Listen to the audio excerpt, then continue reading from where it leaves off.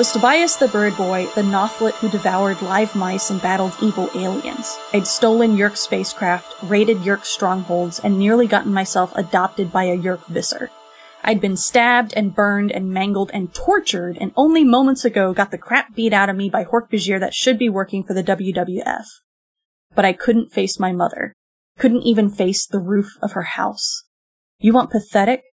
All those years with my aunt and uncle, no matter what they said about her, I knew that my mother loved me. She wanted me, wanted to take care of me, but for some reason she couldn't. I invented reasons for her. Maybe she'd been wrongfully imprisoned by some tyrannical foreign government. Maybe she'd been shipwrecked on a deserted island. Maybe she'd been relocated in the Witness Protection Program. Maybe I'd been relocated in the Witness Protection Program. But not once, not one single time, did I imagine she lived 8 blocks from me. That she passed my house every single day and kept going.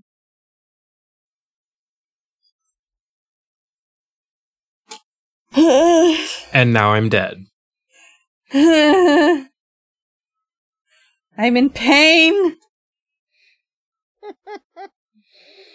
It hurts. I even know that this isn't the case and it hurts.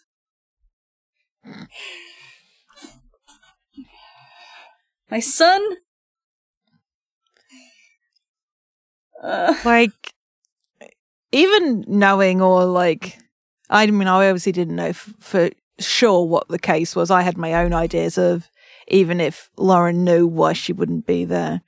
But that rawness of what Tobias is going through there, of like all of the little fantasies he had in his head to make things more bearable, just getting ripped away. Yeah. It's like, oh, and this just occurs to me along with the theme of the rest of it. It's the last bit of his childhood getting ripped away. Mm-hmm. Oh, how dare you? Come fight me. I'll get the gas band made up. It'll be great. I'm booking the ticket right now. Yeah. But also, just out of curiosity, what ideas did you have? Oh, like that she knew, and it was had been like was keeping her distance to keep Tobias safe was mostly what it revolved around. Like, she did still know about the Andalites and the Yeerks, and she couldn't risk going there. Mm-hmm. It was all very much, and it's something that we're going to see a lot over the next 2 chapters. It's very like in a maternal protective way. Or like, and also like, she didn't know he was there. Mm-hmm. So, which, spoilers, she didn't.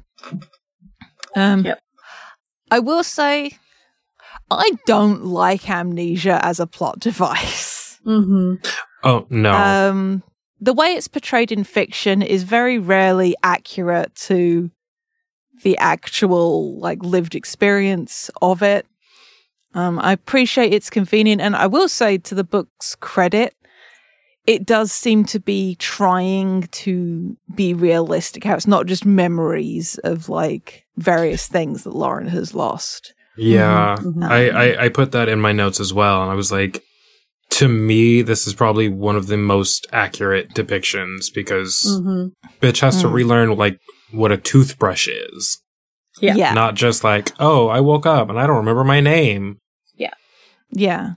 Like, the depiction of amnesia in this book is not what I have problems with, because like Bella says, like, there's actual, like, clearly work has been done to make it an accurate as much as possible, I suppose, depiction, but just like its prevalence and as a plot device. And it makes me also sad after everything that fucking Elfangor went through. Yeah. And what Lauren went through to lose all of that. That upsets me. The Elemist is a fuck boy. I can just tell how much we've brought it up before, but fucking Dr. Wiping Donna's memories to save her life. I will keep bringing it up because I'm a terrible person. person who revels in the suffering of others. But I mean, that doesn't hurt me. I don't watch Doctor Who. If you knew it though, it would, and that's okay. But the notion of her losing so much, I will state the amnesia is not what gets fixed magically. That's not what the content warning was about, and for that I am glad. Yeah, like that they didn't magically fix the brain damage, although it would in theory restore the damage to the brain, like the damage is done. Yeah. Like once a hard drive is corrupted, you might be able to like reformat and stuff, but the stuff's gone. Right. I'm just going to read the rest of this chapter because there's so much in so little space. And then we can talk about what happens because it's sure a choice. I banked and headed for Cassie's. By the time I flapped into the hayloft, everyone else had already arrived and demorphed. Cassie's dad had stacked hay bales against one wall. Marco was sitting at the top. I perched on a rafter above him. He nodded at me, then leaned forward, elbows on his knees, and stared at the piece of hay in his hands. Rachel sat below him. Axe was helping Cassie change the doe's bandage. Jake paced outside the pen. And except for the scritch and thump of wounded animals, the barn was silent. I caught Axe's gaze. He gave me his mouthless Andalite smile, warm and sad. Marco broke the silence. I bet they're backing their hard drive up big time now, he said. It was a joke. Nobody laughed. Rachel shook her head. We really blew it. Not we, Jake said. Me. Axe looked up from the dough. Prince Jake, you cannot blame yourself. Even if we had succeeded, if we had erased the data, we would not have stopped Visser 1. He would continue to collect blood samples until he discovered another match. It was only a matter of time. Time. Yeah. Jake banged his fist into the side of the pen. Cassie and the Joe jumped.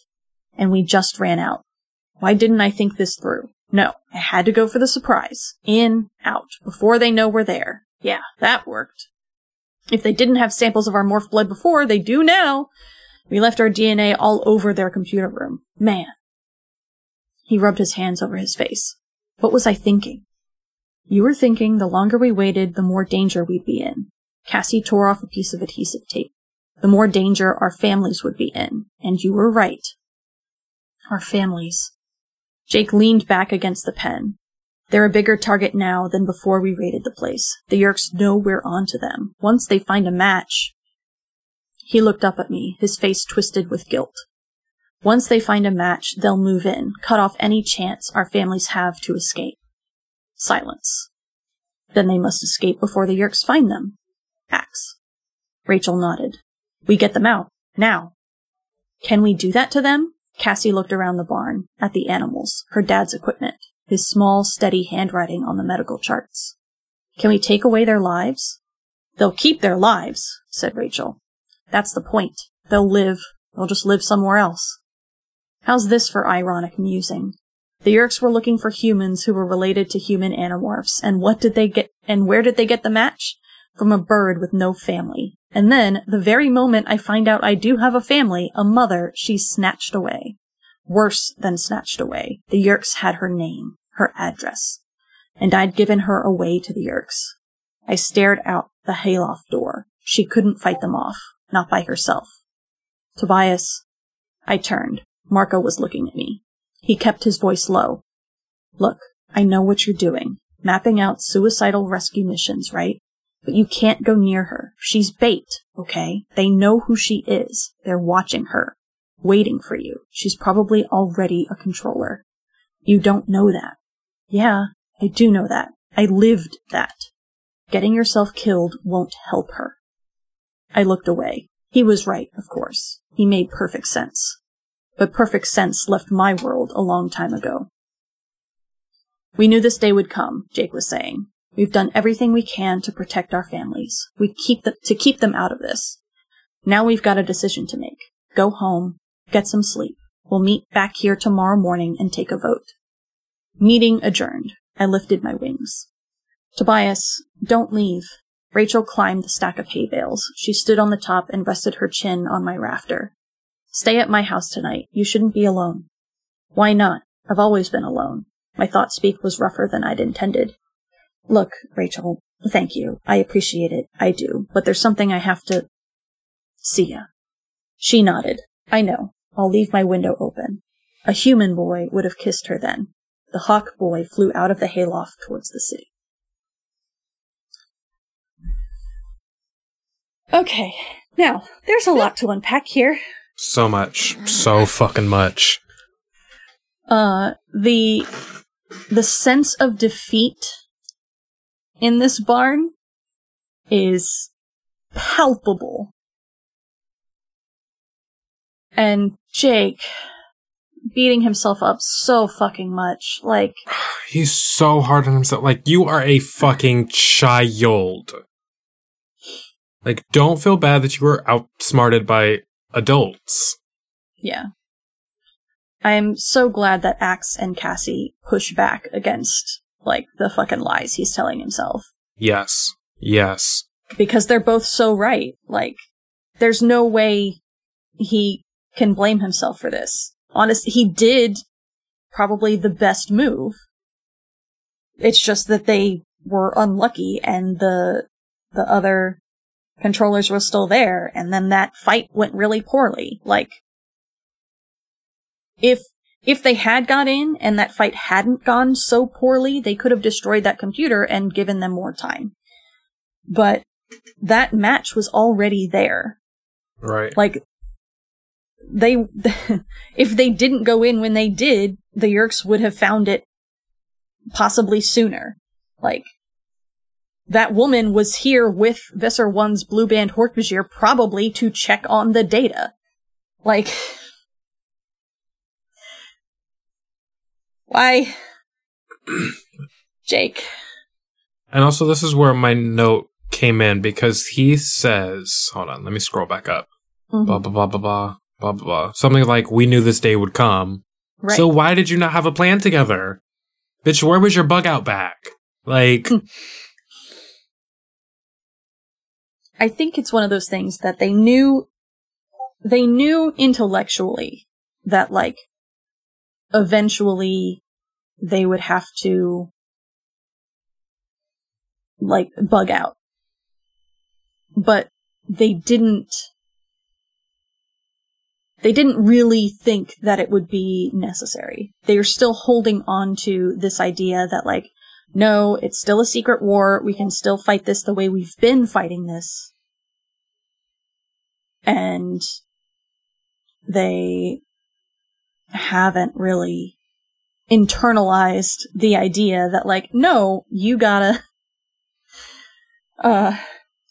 this war is changing very rapidly and you need to be ready.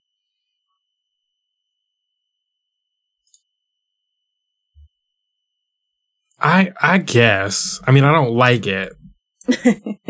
but I understand your reasoning, at least. Mm-hmm. And I understand for plot relevance, like, why that's not a thing. But I don't like it. I will also say they're children. Yeah, but for a group that are so... To counter the stuff I was saying earlier, for a group that is so paranoid, rightly so, it seems odd that none of them have got even anything resembling a contingency plan. Mm-hmm. Even if there was like a throwaway comment about like somebody pulls out something, mm-hmm. It would feel, I don't know. I'm just also emotional about this whole scene about Jake blaming himself because he's the leader. Mm-hmm. Because he doesn't see himself as a child anymore. He's the one responsible. The buck stops with him. And he's not only failed his soldiers, he's failed their families. Mm-hmm. In his mind, to be clear. I'm not saying that. Poor baby just needs a hug. Mm-hmm. Yeah. The fact that, but we've got Jake effectively falling apart in this moment and just going to anger. Because why wouldn't you? Like, his frustration bubbles out of him. And because he knows it's nobody's fault. Mm-hmm. And I'm sure there's symbolism about it being the doe and Cassie that start. I'm not going to go down into the weeds. I might never come back up. The whole scene is full of these little moments. Like, I love that there's these quiet moments between Axe and Tobias, that soft, warm but sad and Andalite smile of Marco talking quietly to Tobias, like, yo, my guy, I see you. I know you're the one that sees people, but I see you right now. And like, just Marco isolating himself from the others physically in that moment. Because he just was he knows he could have died. He knows he nearly did. Again. And, like, you can't help but wonder, like, oh, well, now all my friends are going to be in the same position I'm in. That sucks for them, but also at least I won't be the only one anymore. And Rachel with nothing to fight in that moment. And Axe and Cassie putting their attention elsewhere. Because it's a thing they can do to help. Because they are the helpers. That's who they are as people. And it's just this microcosm of this group. And I know you highlighted, Danielle, about why Jake doesn't do the vote then. Because really the only votes that matter are him, Cassie, and Rachel. Because in his mind, because there's this very brief tacit acknowledgement that a match has already been found. But Tobias's mum doesn't really count because she's never been a part of it, his life. And that's like his apologeticness of it. Like, yeah, okay, a match has already been found, but I kind of need to commit to this and I'm sorry. But with him, I'm wondering if it's because he needs the time. Oh, I think that's definitely the reason why. He's giving himself the grace. Yeah. He wants, which is why he beats himself up so hard later. Yeah. He wants one more passably normal night with his family. Yeah. Like, it's absolutely like a, and I don't say this in a demeaning way, but like it's a childish want. Just holding on to the last thing you can, yeah. Absolutely. Yeah. Because there is no turning back. Once they tell their families, the last shred of normalcy any of them had is gone. Yes. And it's... Marco didn't really have a choice, right? He had to act in the moment. Yeah. But the rest of these kids have the time to think about it. And I think Rachel is already on board with getting her family out of Dodge, but they can't move just one of them. They have to move all three. And Cassie is kind of on the fence, and I think Jake is in the same boat as Cassie, which is recognizing the need for this to happen, but again, it's literally taking them away from their entire lives. Not just the parents, but the kids. And, like, you can... Like, Cassie is asking, can we do that to them? Can we take away their lives? She says this while she's looking at all of the animals, which is also her life. And, you know, they're not just saying it about their parents, they're saying it about themselves, and, like, again, they're committing to everything being completely different and infinitely more complicated, because they know that if they bring their parents in, their parents are going to make things fucking complicated.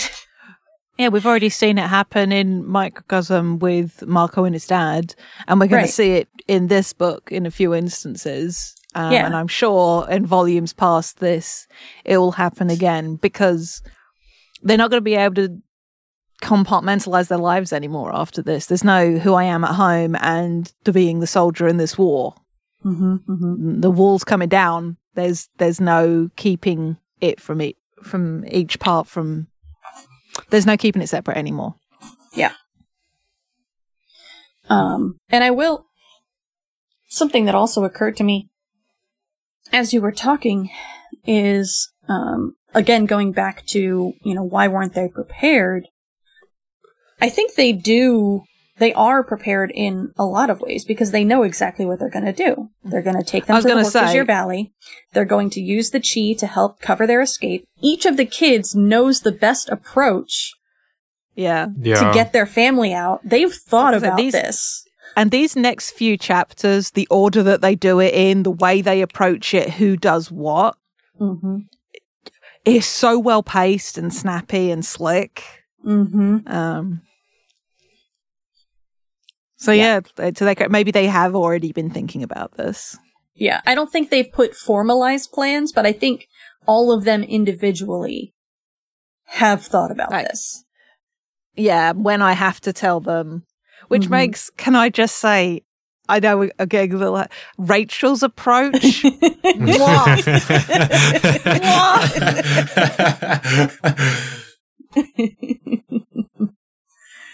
Perfectly Rachel.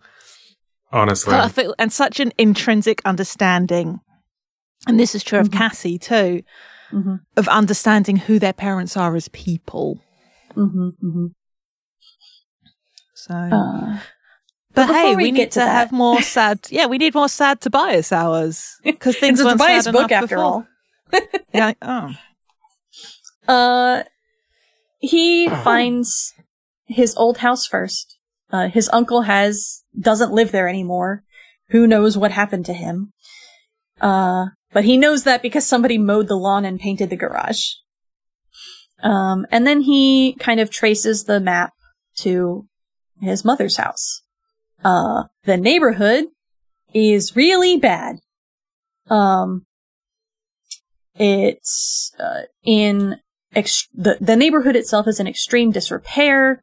There are burned out stores still standing. The houses are described as shacks. They totally unkempt lots. All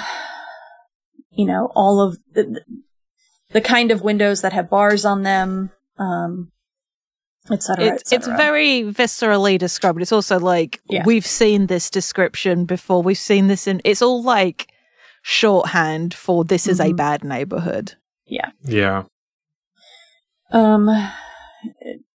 Tobias perches in a tree across the street, and just sits and watches. And as he's watching, he listens to the house below him, kind of a scene that's reminiscent of his own childhood, his own slightly more past childhood, plays out with someone sitting in front of the TV watching Wheel of Fortune, and the kid just being like, "I'm going out," and the adult being like, "Why are you going out? Who's gonna watch this other kid?" And the kid being like, "She's your kid. You watch her." And just fucking leaving. Me as a child. But Tobias focuses on his mother's house.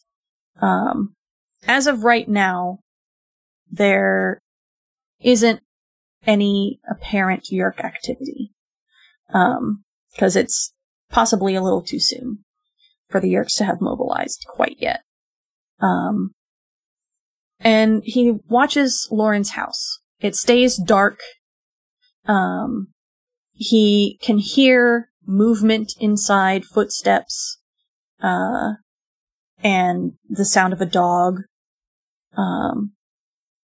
And after a while, like, he sits and watches her house for hours. As the sun is going down, Lauren finally comes out of her house with a dog. A German Shepherd that is wearing a harness with a big rigid handle. A guide dog. Lauren is blind. and the dog is named Champ. Is her guide dog, and she walks with him to, like, a few blocks away. There's a church. Tobias follows them. He observes her as he does. She's described as having scars, deep gashes running from the top of her skull to the corner of her mouth, her right eye twisted downward, her right ear was a mangled stub, her hair grew in straggly clumps between the ridges. And I'm reminded of a comment that Emily made, talking about Taylor, and how, in 33 and 43, it didn't seem like one of the slightly good points about Taylor's depiction, intro, is that her disability is not described as, like, disgusting or scary or anything like that. Like, it's just she has a prosthetic. And I think a similar thing is happening here. Like, we see that that Lauren is very visibly scarred, but it's not described with, like, negative adjectives, if that makes sense. Yeah, it's very matter of fact. Like, this is what I am seeing from Tobias's perspective. Yeah. And he doesn't make any real comment on them besides that. Like, he doesn't think, like, oh, it's scary to look at her, or it's horrific or ugly. He doesn't think any of that. Which is good. In books that are frequently very bad about their ableism. I will say one thing also I noticed with the portrayal of Lauren and Champ is the depiction of using a guide dog. I am fully sighted, but a friend of mine, Dr. Amy Kavanagh, is a disabled rights activist, as obviously well as being blind herself. And she has a TikTok account that is all about, like, navigating London with her guide dog, Ava. It's very cool. Do watch it. Ava is a very cute dog. But Amy just had a baby. But I'm getting off topic. But the depictions with how Lauren is described as working with Champ feels very accurate, at least from my layman's perspective. So again, you can see the care that went in, and for all the again, it's described, not demonized or given any sort of moral perspective. Lauren is fully capable. Like, she is blind. We're about to find out, like, sort of what she does, but all the times we see her in this book, she is fully comfortable and confident moving around her own space and moving around with Champ. Like, she's not depicted as being any lesser for being blind. She's not pitied by the text or anything like that, which makes such a nice comparison to the fucking gay but bad, like, the ableist Andalite book with the two gay Andalites who we like very much. Yeah. And it makes sense that she would be relatively confident in the way that she lives. Absolutely. She's been living this way for at least 10 years. And has kind of entrenched herself in this life and been able to kind of accommodate her life around herself.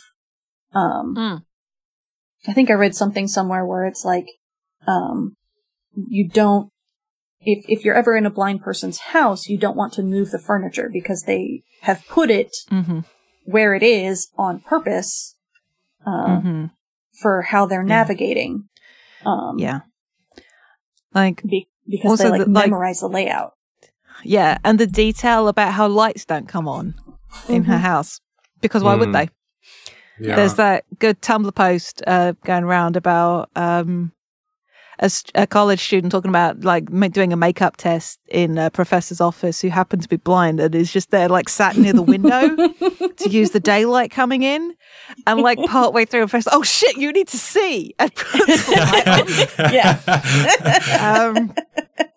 Man, I'm sure it saves on electric. Like, yep. But as a little detail before we get the reveal and Tobias realizes that she's blind, it's just, again, these little details. Clearly care was put into this. Yeah.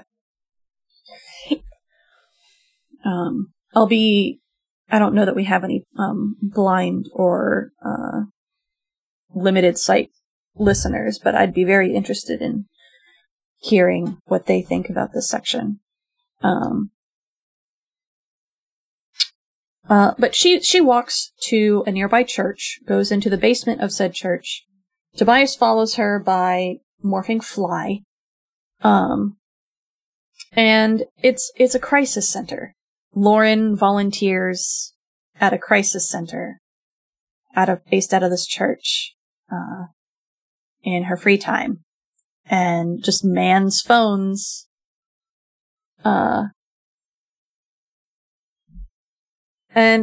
listens to people talk about their problems. She's clearly religious.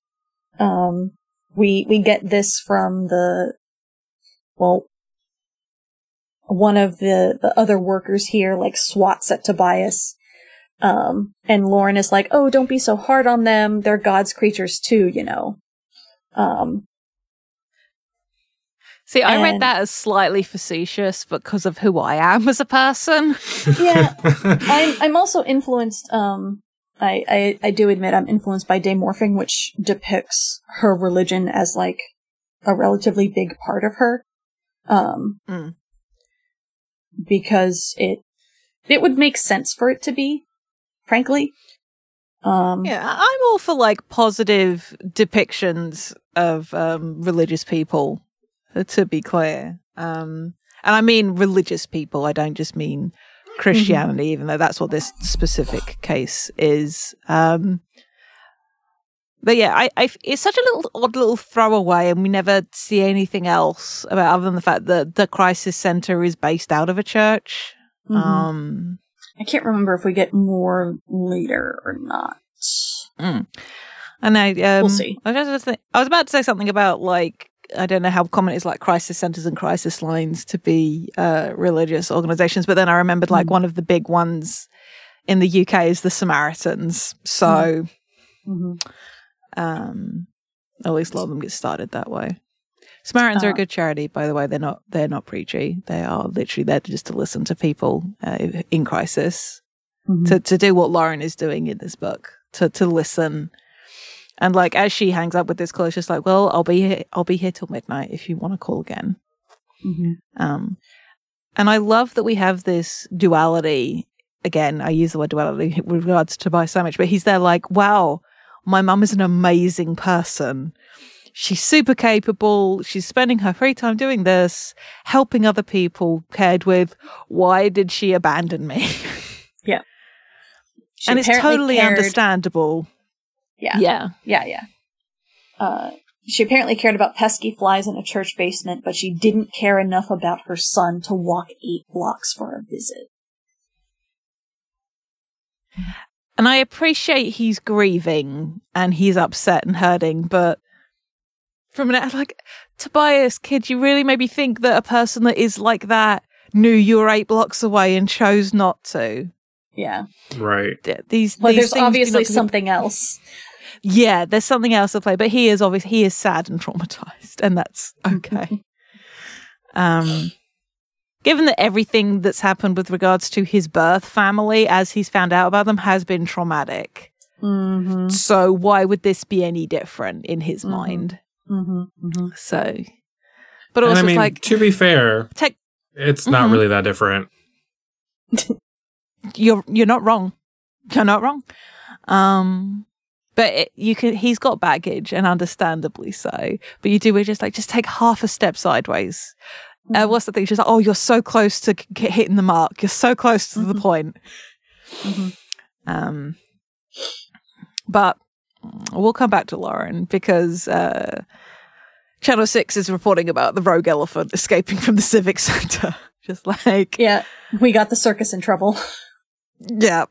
But just like detailed like how it was a gas main that blew up. And they didn't mention the blood bank is operated by aliens who are conducting research to help speed up the annihilation of our planet. Weird. Weird. Speaking of, do we know it was an actual like gas line that it was to do with it was a Draken beam. Yeah, it was a Draken beam. I mean, like set on like it might have hit a gas main. Yeah, it was just because it is described as an explosion, like because there's a whiteout. Yeah. Mm-hmm. So, yeah, but Mr. King is here. I can't get excited. It happens later in this chapter, but we do get another historical name drop from Mr. King this time, and my heart's God. Right? But the Chi are there to help. Because this is the sort of thing the Chi can absolutely do. This is like information, holograms, shelter, whatever the kids need. And earlier in the chapter when Tobias mentioned the Chi, it was like they can't fight, but they're like essential allies either way. As opposed to some of the ways it's just like, yeah, the Chi don't fight. Weird, don't like that about them, but they got their uses. As opposed to, yeah, there's lots of ways to do things in a war that are not fighting. And we get this fucking heartbreaking line. Cassie takes my heart out and stomps on it. Yeah. Because, Mr. King says, let us know what you need. And Cassie is just like, we need to make it go away. Can you please just make this all go away? And Mr. King just like, if we could, we would have a long time ago. And then she's just, I know, I'm sorry, apologizing for asking for it. I'm just very tired. I spent most of the night out here doing what I could for as long as I could. And they all talk about like how what they did the night before. Rachel was helping one of her sisters practice a gymnastics routine and she fucking crushed it. And now she's not going to get to do it. Just talking about like relishing this last life of normalcy while Tobias is musing about how he'd stalked his own mother and just sat in a steeple and disassociated so hard he almost ended up an offlet twice removed.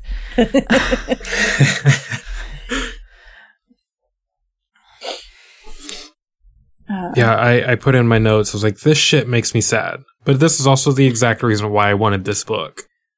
Yeah. I love the good emotional shit. I also put, and I wish that I had made slightly more detailed notes, or at least tagged where this note was. But I started putting Hamilton quotes with the world turns upside down. Yeah. Yeah. But so they have a vote.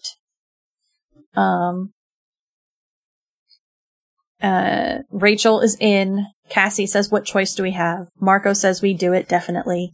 Axe says, I do what you do, Prince Jake. And Jake says, I vote yes, but I'm taking Tom. It wasn't a question. I know it's a risk, but I think it's a containable risk. My parents won't leave him behind. I won't leave him behind. So as long as everybody understands that, I vote yes. And Axe is like, I understand, Prince Jake. And Rachel's like, Tom's part of the deal. We're all aware that we're definitely getting Tom out. And Jake asks Tobias what his vote is, and Tobias says, we get them out, all of them. All of them. But I'm not sure Jake understood me. I love the slide, just like, you didn't read into all what I was saying, which makes the fact that Jake susses it out later. Yeah. It's good. Even through his own shit, Jake is perceptive enough about Tobias. Yeah. I died. It's also like, it's also like, oh, well, this one we can save. Mm-hmm, mm-hmm.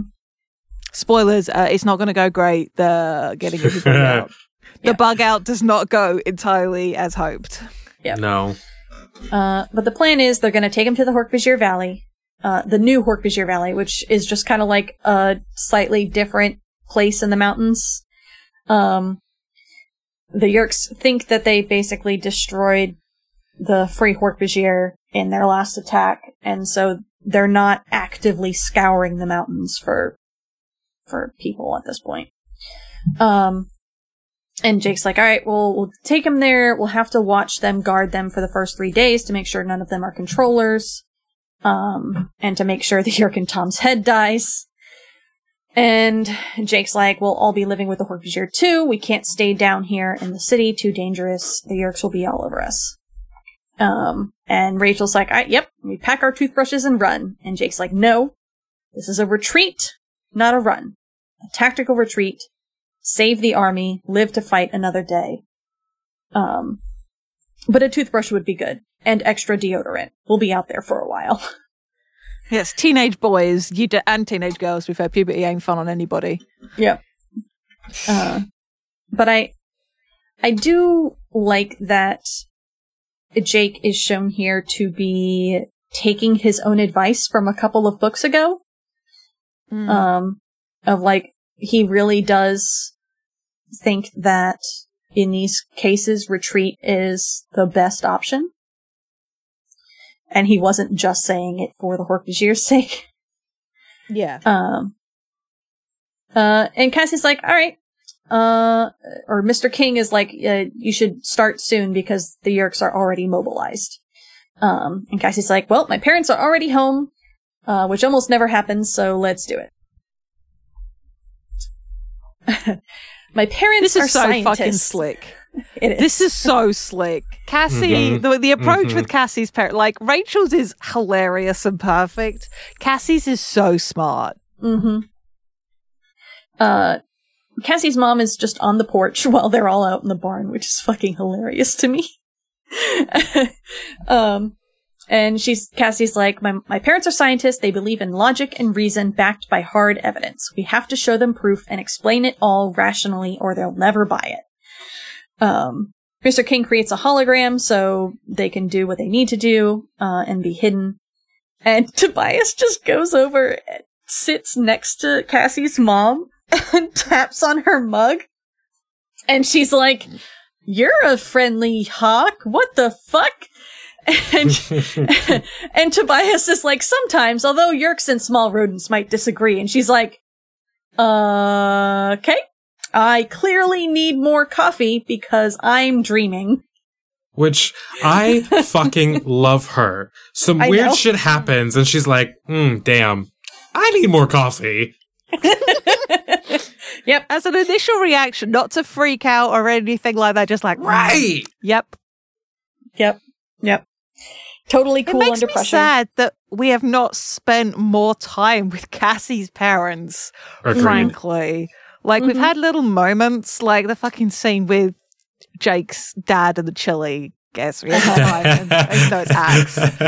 But as people, they seem really cool. And, just makes me sad there's not more of them. Yep. Cassie comes out and is like, it's not the coffee. The others also come out and kind of take positions around the yard to keep them from running. And Cassie kind of like climbs up on the porch and is like, hey, Daddy, can you come out? Like, something important's happening. You're not dreaming, Mom. Tobias isn't a normal hawk. And her mom just kind of looks at Tobias and is like, yep, there's something definitely wrong with this one.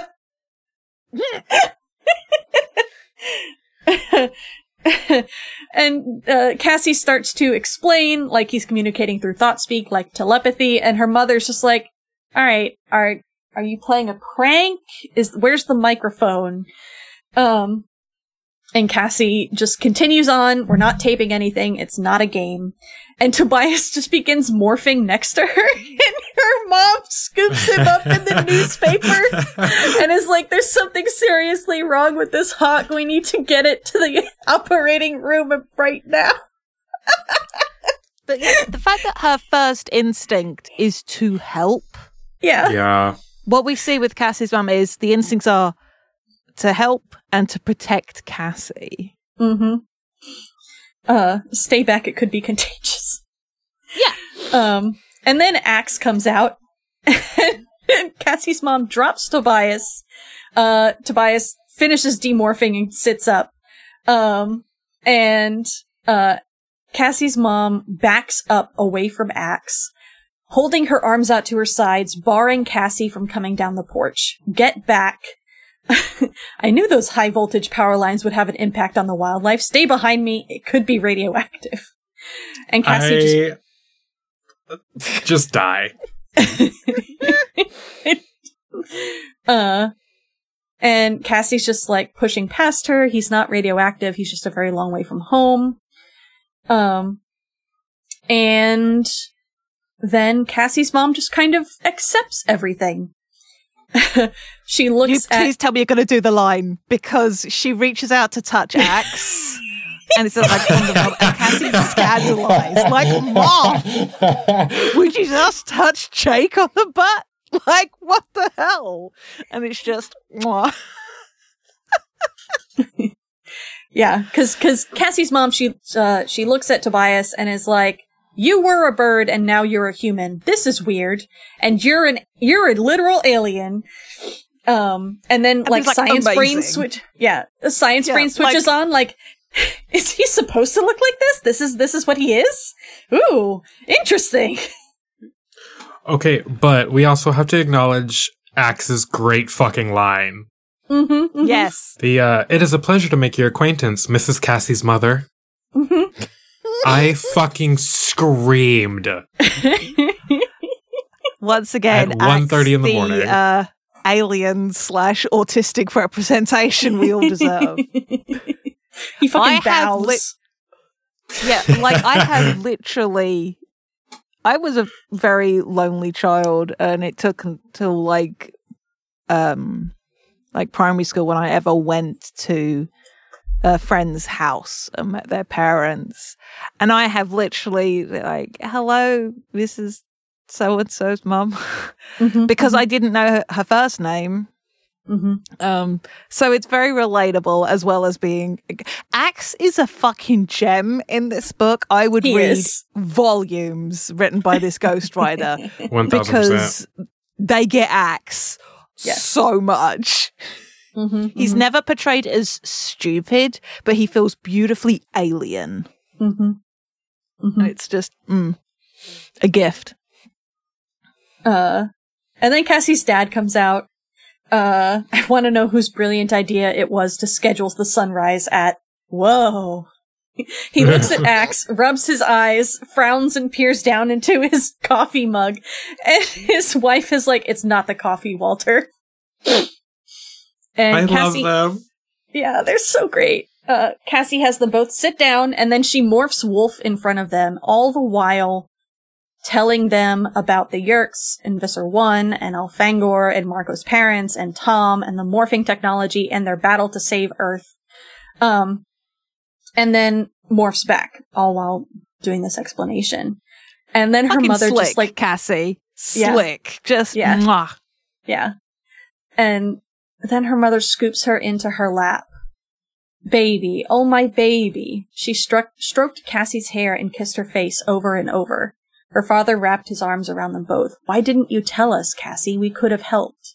"I wanted to keep you safe for as long as possible." Cassie shook her head. "But I can't anymore. The Yeerks are closing in. We have to leave. You, me, all of us, now." And it's just like that. Again, we see that reaction of like, that we saw with Peter, which is the sudden dawning horror of what your child has been doing without your knowledge, without you noticing. Just but also the fact that like their first reaction isn't like anything other than, "Why didn't you tell us? We could have helped." Mm-hmm. Mm-hmm. Like, those are good fucking parents. Mm-hmm. Yeah, huh? Uh-huh. And her parents are like, oh, we can't really leave right now. Like, we have a whole bunch of stuff that we have to take, like, all of our adult responsibilities are still here. We can't just leave. And Cassie's like, yeah, you can. Watch. We're going to do it right now. Watch. Her dad is like, we believe you, but we can't just leave. Too many people and animals depend on us. And Cassie's like, no, not anymore. You don't understand. And Mr. King comes out as an android. So like another little fucking weirdo thing for them to see, and projects a hologram of Cassie in a battle, practically dying. And her parents are like, no, we have to leave right the fuck now. Yeah. Yeah. Like, it's easy for them to go, well, it's war. Clearly it's bad, but okay, it can't be that bad. It can't be that much of an emergency if you're only just telling us now, oh, it's this bad? You nearly died? Okay. Yeah. Into the truck. Mm-hmm. Yeah. Yep. Mr. King says that he'll take care of the doe and all the animals in the barn until they can be released. This is where we get the name drop. Yep. I died. I was Louis Pasteur's lab assistant in a former incarnation. I was actually the one who suggested heat as a way to kill bacteria. I love fucking Louis love the Pasteur. chi. Yeah. Honestly, they would not have made it this far in this war without the chi. No, absolutely. And I'm now just thinking about, not to diminish human accomplishment because I don't want to, but like the guy who came up with like the polio vaccine. And I'm terrible with names. I'm very sorry. Cool historical people. And the scientist who synthesized insulin. And well, I can't fucking. I think it was the polio vaccine guy who was like, you can't patent the sun. And just like, but these people that make these discoveries and just share them because it's the right thing to do. And that feels like the chi ethos to me as well. Like, if you can help, why wouldn't you? Because it'd be really easy for the chi not to do anything. Right. Yes, they have the programming to not do harm, but they're not just doing that. They're not sitting. They're pacifists, not passive. Right. Exactly. So. Damn. Okay. And, Cassie's parents pack up very quickly. They load everything into the truck. Mr. Chi. I love that they take the small animals with them. Like, all the small animals of the barn come with them. Yeah. It's just the doe that has to stay because of her size. And that's when Mr. King's like, I will look after her. Mr. King projects a hologram so they won't be seen leaving the neighborhood. Marco, as a gorilla, climbs into the truck. Into the back of the truck as a guard, and Cassie gets into the truck with them to probably help explain more things as they drive. And they leave, and it's Rachel's house next. And we have 4 little monkeys here for the party. Yeah, because I love how it opens, but logic and reason won't work here. My mum's a lawyer. There's no arguing with her. She'll win. Whether she's right or not. We just have to do what we came for. And this one, love the shout out to late 90s, early 90s Nickelodeon, because we get Nick at Night mentioned as well in this book. But also Cat Dog is playing on the TV, and I loved that cartoon. I loved Cat Dog. Yeah, me too. It was great. But her mum's on a business call. So literally, the kids are like, Jordan and Sarah are enraptured by the TV. Don't even notice their sister, Jake, fucking a red-tailed hawk and an alien. They literally... Oh, they don't pack up the bags first, or do they? Rachel goes... They do. Like, they literally pack up all the bags, get it ready to go. Rachel morphs Grizzly, ready to do a reveal. Jake pops out first, because obviously, like, Rachel's mom's going to know what that is. And And as soon as she finishes off her call, because she asks Jake where Rachel is, and Jake's like, she's in the hall. That's not a lie. She hangs up the call, and then Rachel just walks into the kitchen, and it's just like, you should have let them reschedule, Mum. Tomorrow's not going to be a good day for you. And Rachel's mum, understandably, freaks out. Starts yelling for Rachel, tells Jake to run to get the girls and get out of the house. And Jake's like, Sarah and John are fine, aren't Naomi? He said in his talking to psycho relatives voice. And so are you, Axe. Can you make sure Rachel's sisters don't go anywhere? I have already made sure, Prince Jake, they think I am a Pokemon, which took me half a second to find out to Pokemon and died. I have told them I am an Andalite and I'm actually quite swift, but they insist they need to train me. And he literally clops into the kitchen with Sarah on his back, Jordan racing along behind. Just like... kids and their ability to deal with the bizarre, just mwah. Now Rachel's like, Naomi is still like, my babies, leave them alone, rips a spice rack off the wall and lunges at Rachel, a full-grown grizzly bear with a spice rack. Naomi's great, to be clear. Tobias has this moment of like, observing that Cassie's mum did the exact same thing, this fierce protection urge, like throwing themselves in danger to save their kids. And Rachel's just sassing, like holding her mum back with one paw, being like, all right, Mum, you're really going to do some damage with the bay leaves? And then Naomi, because she's hearing Rachel's voice, is like, Rachel, I hear you. Are you in there? Leaning against the grizzly bear's belly. And Rachel just like, Mum, I'm not in the bear. I am the bear. Get a grip.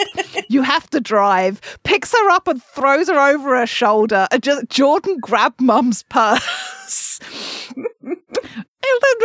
Full on like carry her, rips the door open to the garage. The kids get herded in after. Jake gets the suitcases.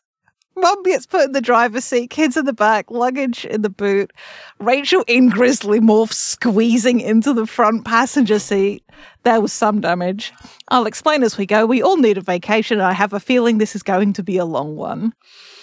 We get this lovely little detail about where Jordan asks, how will their dad find them? And in gentle thought speak, or gentle for Rachel, don't worry about Daddy. I'll tell him he'll find us, I promise. And I'm kind of glad we're not in Rachel's head, because I don't want to know if she's just lying to her sister in that moment, because otherwise I'll cry. But Rachel peels off, leaving Axe and Tobias with Jake. And I do appreciate that Naomi does just drive, is pissed off about it, is just like screeching out of the garage and driving off. Lord's the Chi, who we've met a couple of times, covers the exit. And yeah, then we just cut to Jake's house. But God fucking Naomi and in the book with some seriously heavy shit, that scene of Axe meeting Jordan and Sarah and just like full on picking up her mom, just like, nope, we're going. that shit is out of a sitcom. Yep. It is. Yep. It is. We desperately needed that moment of levity. Also, I've got a fairly decent knowledge of Pokemon. I've been playing the game since 96, I'm old. There's nothing really like Axe. But I can understand like why. A thing that looks a little bit like an animal but has a weird thing going on with it. Yeah. If your frame of reference probably isn't alien, it's just like, oh, that's a new Pokemon.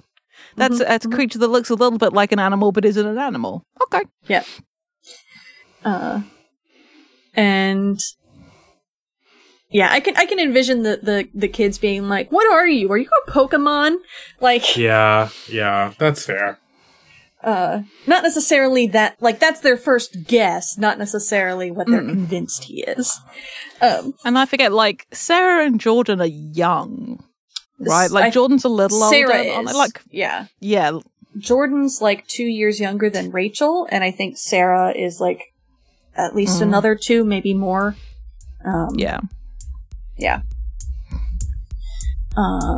But also, you can tell which of the 2 series was more popular, Pokemon or Digimon. Yeah. Mm-hmm. Yeah.